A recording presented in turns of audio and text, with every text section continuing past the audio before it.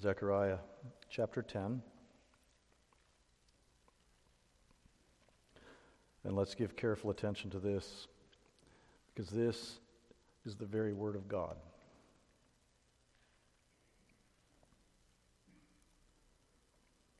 Ask rain from the Lord in the season of the spring rain, from the Lord who makes the storm clouds, and he will give them showers of rain to everyone, the vegetation in the field. For the household gods utter nonsense, and the diviners see lies. They tell false dreams and give empty consolation. Therefore the people wander like sheep. They are afflicted for lack of a shepherd. My anger is hot against the shepherds, and I will punish the leaders. For the Lord of hosts cares for his flock, the house of Judah, and will make them like his majestic steed in battle. From him shall come the cornerstone, from him the tent peg, from him the battle bow, from him every ruler, all of them together. They shall be like mighty men in battle, trampling the foe in the mud of the streets. They shall fight because the Lord is with them, and they shall put to shame the riders on horses. I will strengthen the house of Judah. I will save the house of Joseph. I will bring them back because I have compassion on them, and they shall be as though I had not rejected them. For I am the Lord their God, and I will answer them. Then Ephraim shall become like a mighty warrior, and their hearts shall be glad as with wine. Their children shall see it and be glad. Their hearts shall rejoice in the Lord. I will whistle for them and gather them in, for I have redeemed them, and they shall be as many as they were before. Though I scattered them among the nations, yet in far countries they shall remember me, and with their children they shall live and return. I will bring them home from the land of Egypt, and gather them from Assyria, and I will bring them to the land of Gilead and to Lebanon, till there is no room for them. He shall pass through the sea of troubles, and strike down the waves of the sea, and all the depths of the Nile shall be dried up. The pride of Assyria shall be laid low, and the scepter of Egypt shall depart. I will make them strong in the Lord, and they shall walk in his name, declares the Lord. Thus far, the reading of God's word. Let's ask him to bless it to us now. Well, Father, do bless your word to us. Teach us from it. Strengthen our faith. Build us up in the faith through the means of grace. And we pray this in Jesus' name. Amen.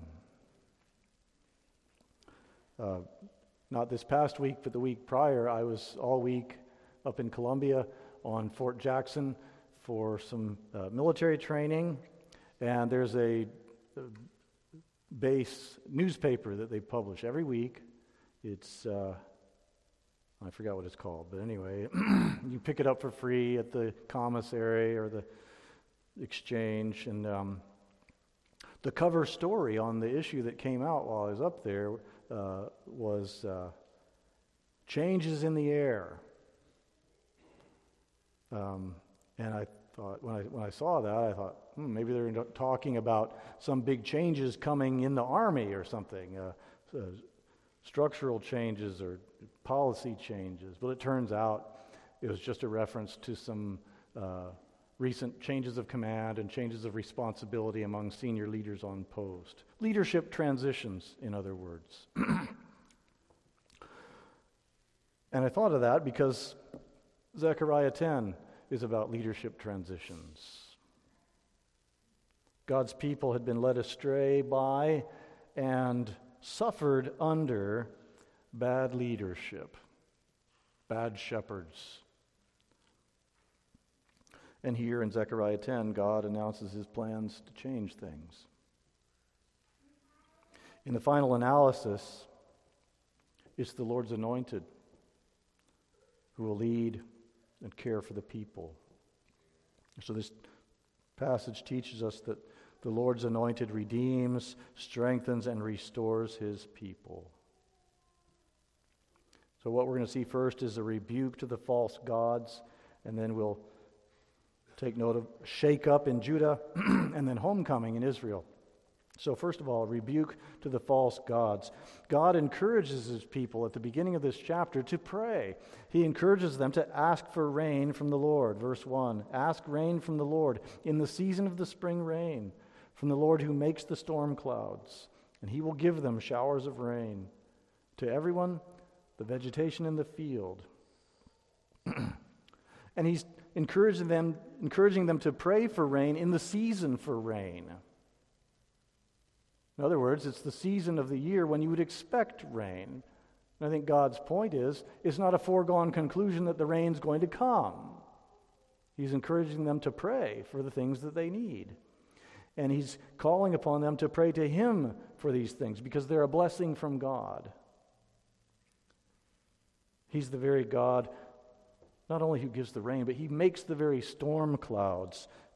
Psalm 135, verse 7, speaks of the Lord in this way. It says, he it is who makes the clouds to rise at the end of the earth, who makes lightnings for the rain, and brings forth the wind from his storehouses.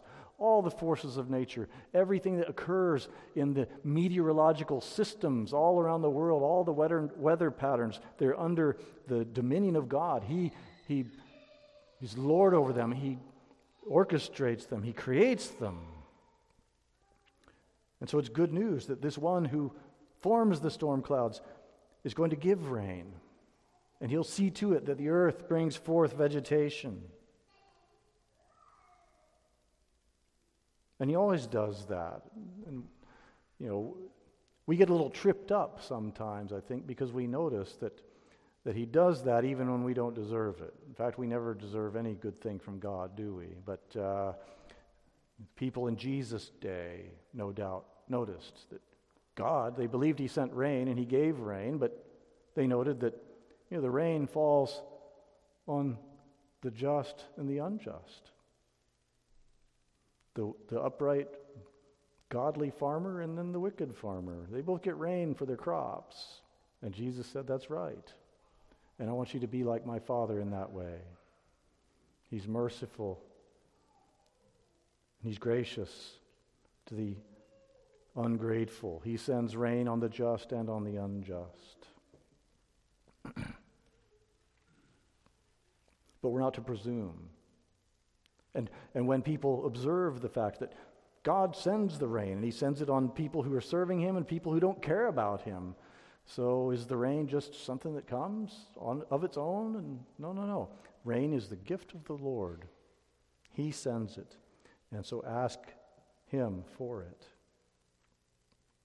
Well, there's a problem that God addresses here in Zechariah 10. And that problem is that the house of Judah had been asking for rain. They'd been asking for lots of things, many blessings, but not from God. They'd been asking from false gods. That habitual pattern of calling out to false gods is what had caused the nations to go into exile in the first place. God's bringing them to recollect that. Because before Assyria came and swept away the northern kingdom, and before Babylon came and swept away the southern kingdom, the people had been in this recalcitrant habit of crying out to Baal. Why Baal? Well, according to the mythology of the Canaanites, Baal was supposedly the god of fertility. So if you wanted to have good crops, Baal was the guy to go to. He was the one to give your sacrifices to, because they believed that it was Baal who was the god of thunderclouds. I think that's why Psalm 135 says, God is the one, Yahweh is the one who forms the thunderclouds, not Baal. But the people had been calling upon false gods, and they'd been doing it for generation after generation. And so God tells them in this chapter of Zechariah, verse 2, the household gods utter nonsense. Household gods had been a big problem with the people of Israel, and they'd been a problem for a long, long time. You go all the way back and think of Jacob. Let's look at this in our Bibles, okay? Turn with me to Genesis. chapter 35. And lest we kind of imagine and envision some period where the people were worshiping God with a pure heart and with a united heart, that never really happened. Jacob, after he's come back from the land of Padan Aram, he's with his family. They had stopped for a while in Shechem, and then God in Shechem told Jacob, I want you to go back to Bethel, where I appeared to you at first. And so Jacob's getting ready to move his entire household.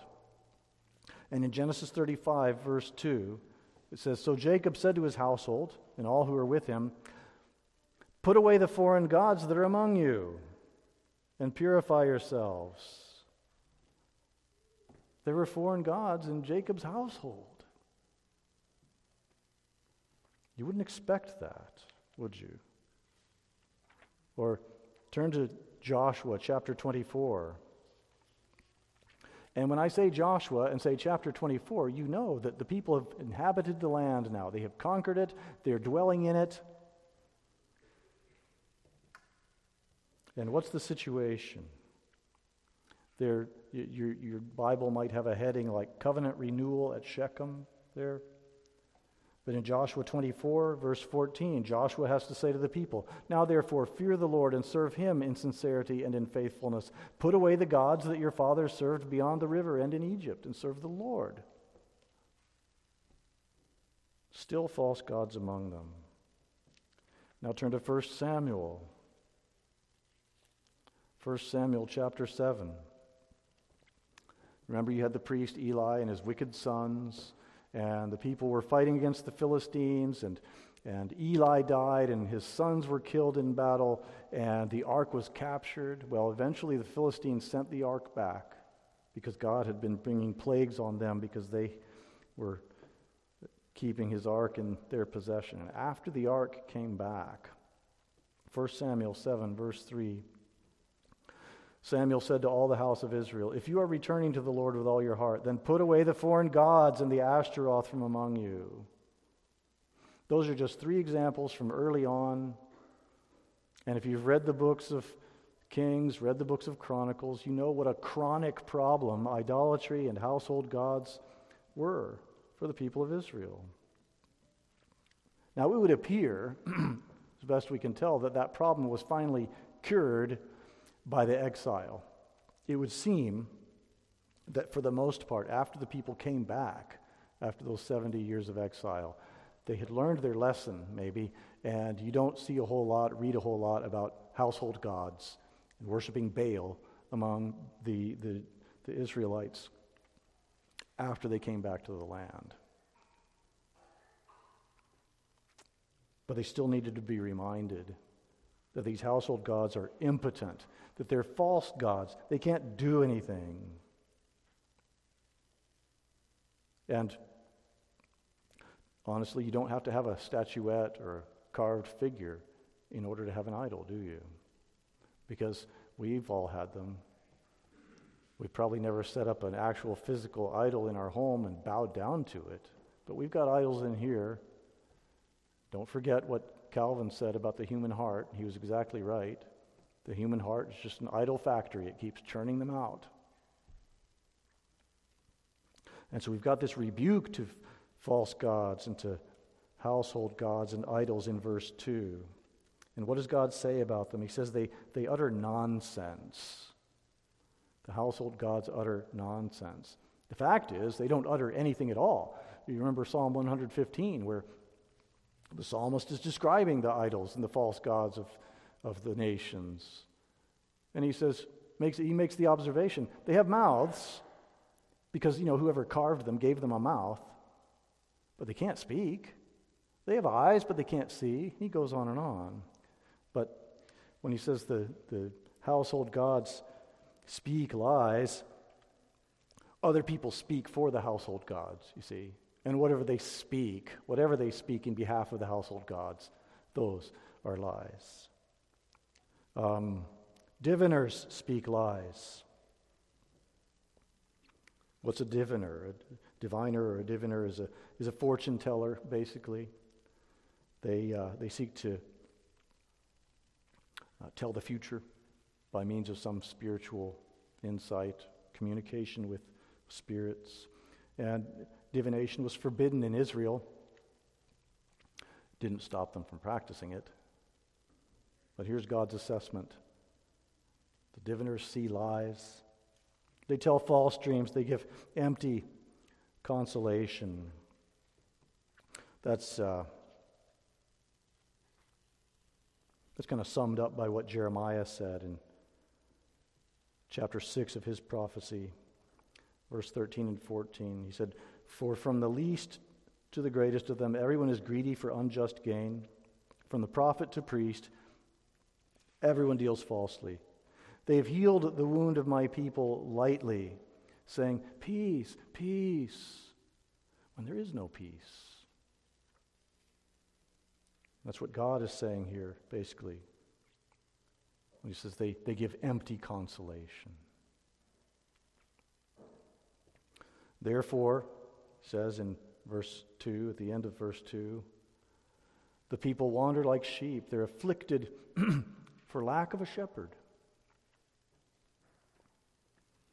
So idolatry, in some respects, is a problem connected to leadership.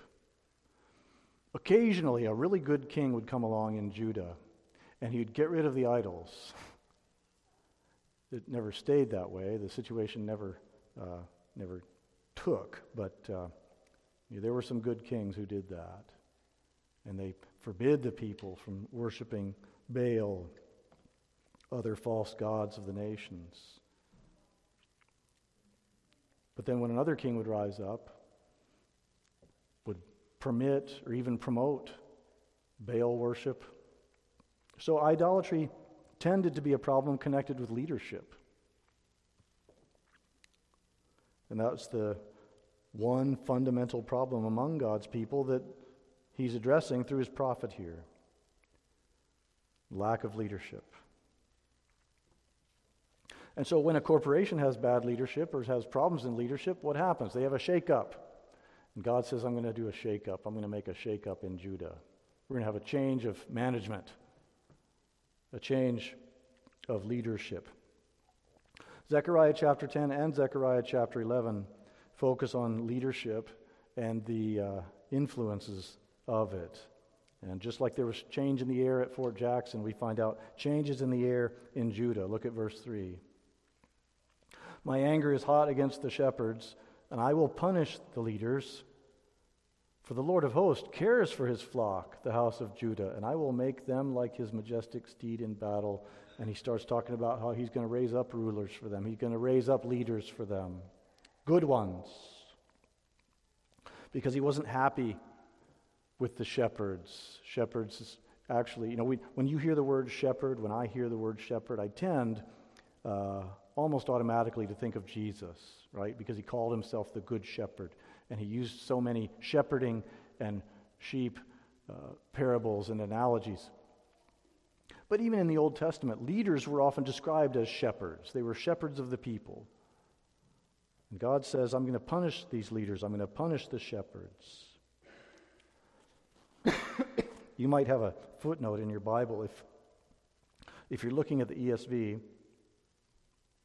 you might have a footnote that says that word leaders actually is literally male goats. That's true. Some other versions translate it differently. They talk about goat herds or whatever. The point is that what it's really referring to is leaders. And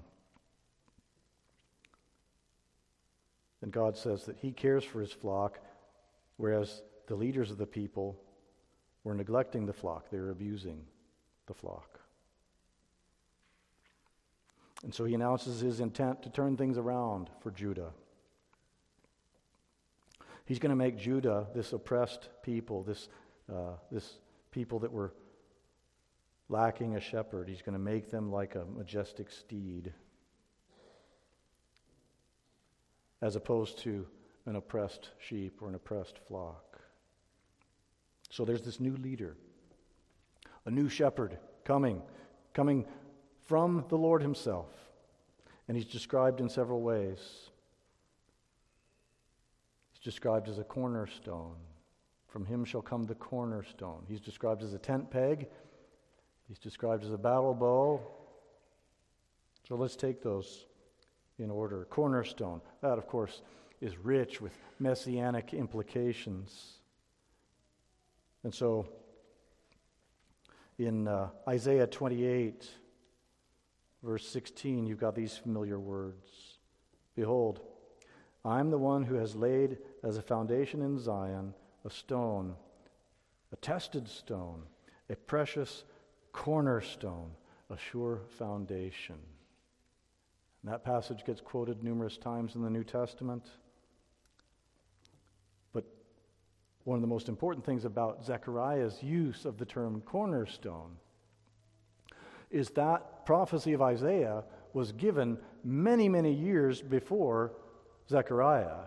It was given before Judah went into exile. And so when people hear Zechariah speaking in the name of the Lord and speaking of this one that God is going to give, the cornerstone, people would have connected the dots. People would have made the connection. They would have understood.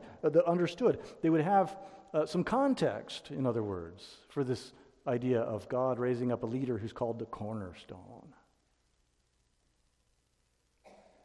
Peter and Paul in the New Testament quote this very text, Isaiah's text, in reference to Christ. He's the cornerstone. And then there's another reference to cornerstone. We saw it quoted by the Lord Jesus Christ in our reading from Matthew last week, Matthew 21, but it's in Psalm 118, verse 22. The stone that the builders rejected has become the cornerstone. And of course, Jesus himself applies that concept and that verse to himself. Peter does as well when he's preaching in Acts chapter 4, verse 11. So this alone, just the notion of the cornerstone, points to the fact that this shakeup that's going to happen in Judah ultimately points to the Lord Jesus Christ. It ultimately looks ahead to him. He's also described as a tent peg. From him, the tent peg. Well, in terms of a tent peg functions in pretty much the same way that a cornerstone does for a structure or a house. It provides stability. It gives strength. It gives support.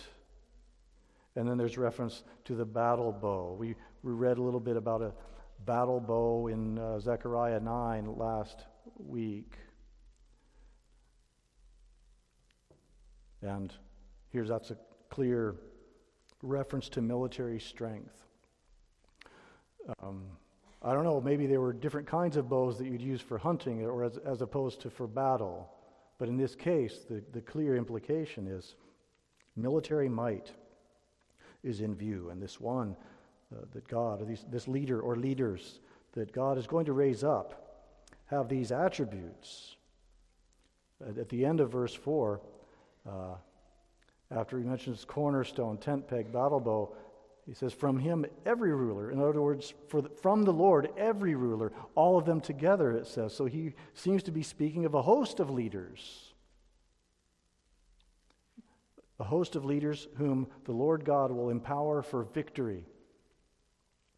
And then, in verse 6, the theme transitions from strength for war, to homecoming. Look at verse 6. He transitions from one concept to the other. I will strengthen the house of Judah. I will save the house of Joseph. I will bring them back because I have compassion on them. And they shall be as though I had not rejected them. For I am the Lord their God, and I will answer them. And this indicates reunion of God's people from both the northern and the southern kingdoms. This is remarkable. It might not jump off the page, but look at verse 6. He says, I will strengthen the house of Judah, and I will save the house of Joseph. That's a reference both to the northern and southern kingdoms of the people of Israel. Verse 6, Judah, that would be the southern kingdom. That's what the southern kingdom was called. That's the kingdom that remained loyal to the line of David and where David continued to reign, and that's the kingdom where Jerusalem was. But then you had the northern kingdom, and that's referred to here by the name of Joseph, because who were Joseph's two sons? Ephraim and Manasseh. And those two tribes were the biggest tribes in the northern kingdom. They were so big, for example, that Ephraim was almost synonymous for Israel. Sometimes God referred to Israel as Ephraim.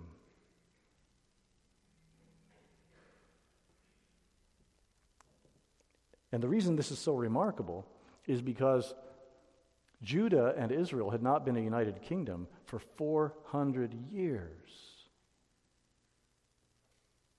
You think about it, the children of Israel, they're brought out of bondage in Egypt, they travel through the wilderness, they come into the land, they occupy it, and they're one nation for a while, and then after the reign of Solomon, they split up, and for 4 centuries, from the time of the split to the days of Zechariah, 400 years. To put that in perspective, the American Civil War ended 135 years ago. 135 years ago.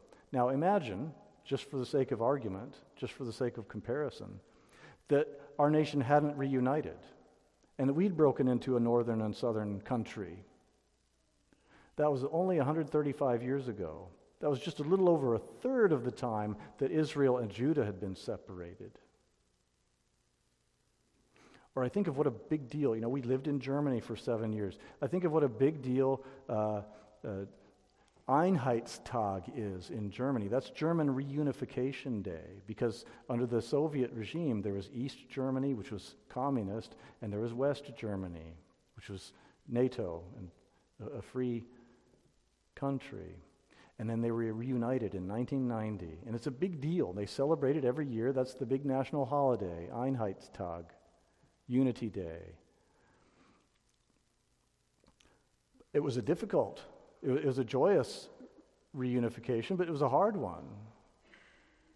And it was only 45 years ago that they split up.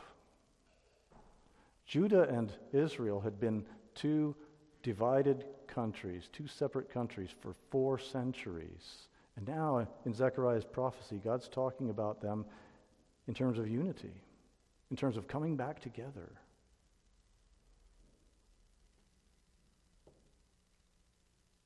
He's foreshadowing that. And that brings us to our final point, a homecoming in Israel. Look again at verse 6. I will bring them back because I have compassion on them. And look at verses 8 through 10. I will whistle for them and gather them in. That idea of when somebody whistles to call a dog, and if the dog is trained to come when a person whistles, he whistles and they come, or shepherds sometimes whistle to summon their sheep, to gather their sheep. God uses that same expression when he foretells and prophesies of bringing Babylon to destroy Judah, drawing Nebuchadnezzar in to overtake the land, to sweep away the nation and carry Judah into exile. He says, I'm going to whistle for this foreign nation. Here he says, I'll whistle for them and gather them in, for I've redeemed them. Verse 8. And they shall be as many as they were before. Though I scattered them among the nations, yet in far countries they shall remember me, and with their children they shall live and return. I will bring them home from the land of Egypt and gather them from Assyria. I will bring them into the land of Gilead and to Lebanon till there's no room for them. That process was already underway. The people are back in the land. The people to whom Zechariah was prophesying were living in the land. But they were a small group. They were a feeble group.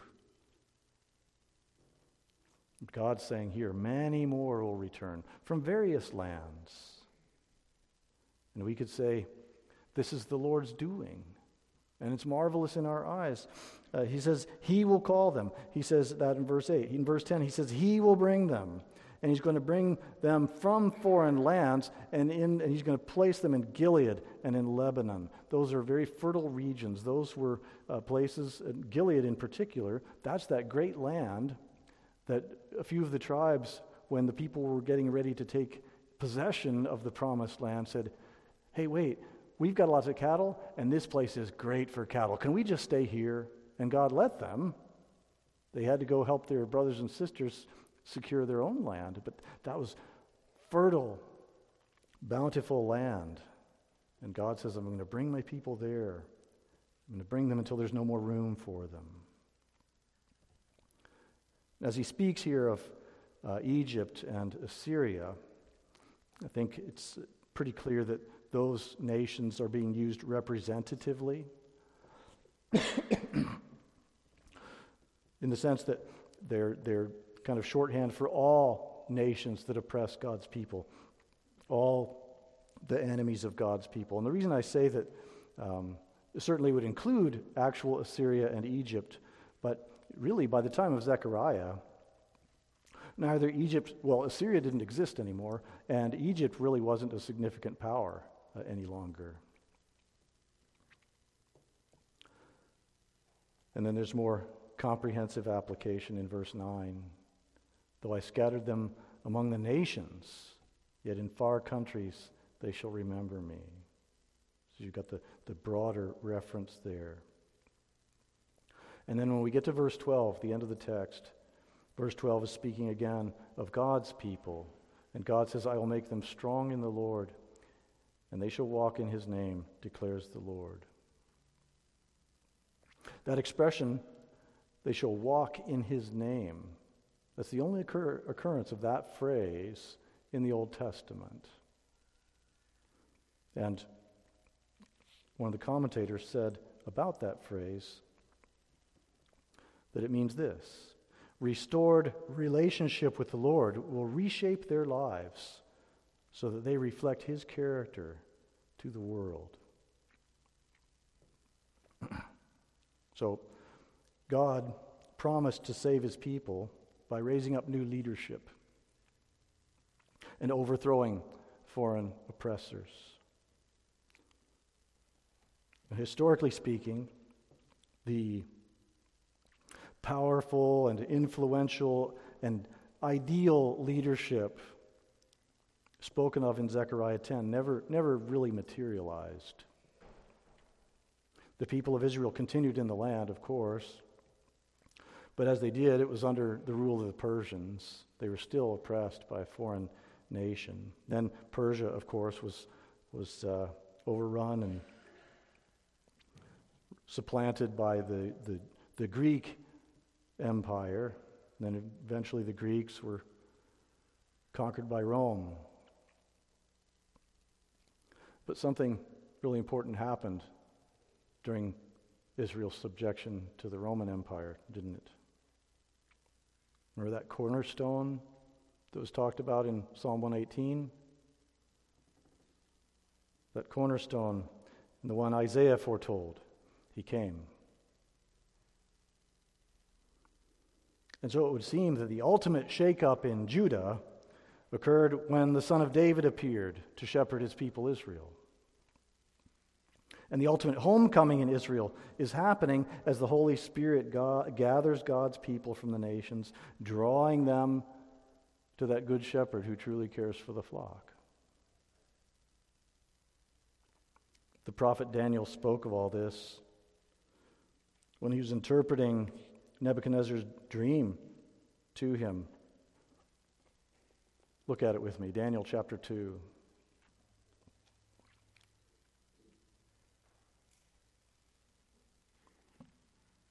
Nebuchadnezzar had this dream, and he wanted his wise men to interpret it to him, but he wouldn't tell them the dream.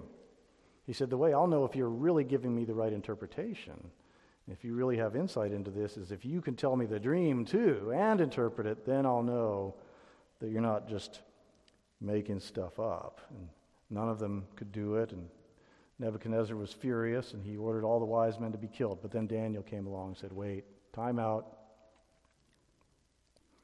There's a God in heaven who can interpret your dream. And he tells Nebuchadnezzar his dream, and then he gives the interpretation. Daniel chapter 2, and I want to focus especially on verses 44 and 45, because he's talking about a last group of kings In the days of those kings, the God of heaven will set up a kingdom that shall never be destroyed, nor shall that kingdom be left to another people. It shall break in pieces all these kingdoms and bring them to an end, and it shall stand forever. Just as you saw that a stone was cut from a mountain by no human hand, and that it broke in pieces the iron, the bronze, the clay, the silver, and the gold. A great God has made known to the king what shall be after this. The dream is certain, and its interpretation is sure. And the interpretation was that that stone was going to shatter the nations, and it was going to come during the days of those kings, which equates to the Roman Empire. So what's the relevance to you and me? Does it have anything to do with us? What's the application?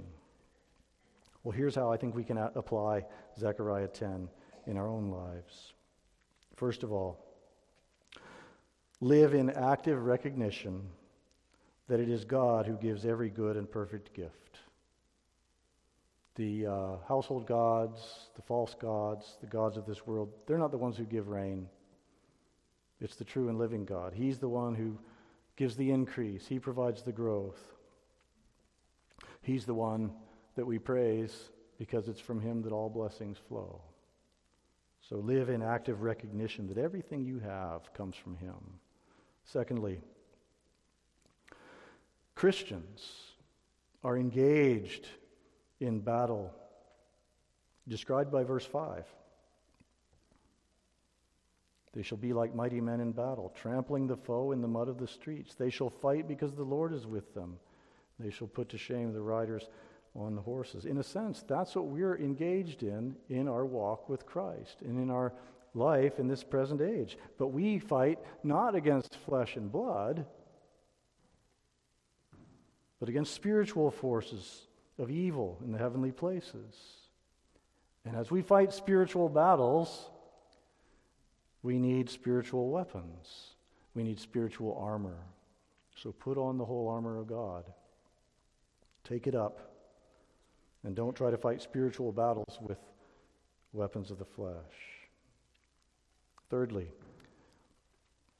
just as God promised to strengthen his people in Zechariah 10, he will strengthen you. Chapter 10, verse 6. I will strengthen the house of Judah. He promised to strengthen them, and he promises to strengthen you. Verse 12. I will make them strong in the Lord, it says, and they shall walk in his name, declares the Lord. Again, that pertains to you. It pertains to me.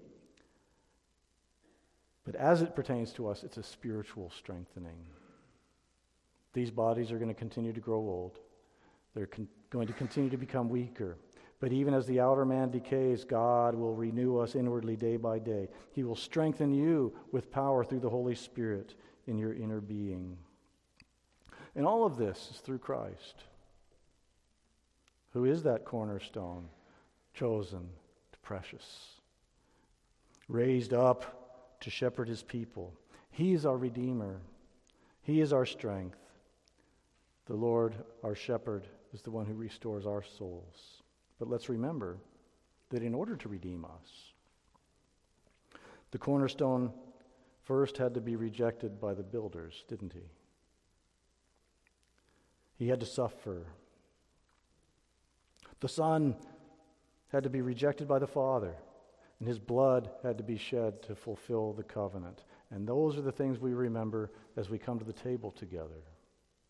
So let's ask God to help us and to strengthen us as we come to the Lord's Supper. Father in heaven, we thank you that you raised up the Lord Jesus to be the Good Shepherd, to be the cornerstone. And we come now to the table to remember his death in our behalf. And as we do, we pray for grace. And we pray that you enable us to partake worthily of the bread and the cup, to the glory and the honor of our Savior and to our own spiritual good. And we pray this in his name. Amen.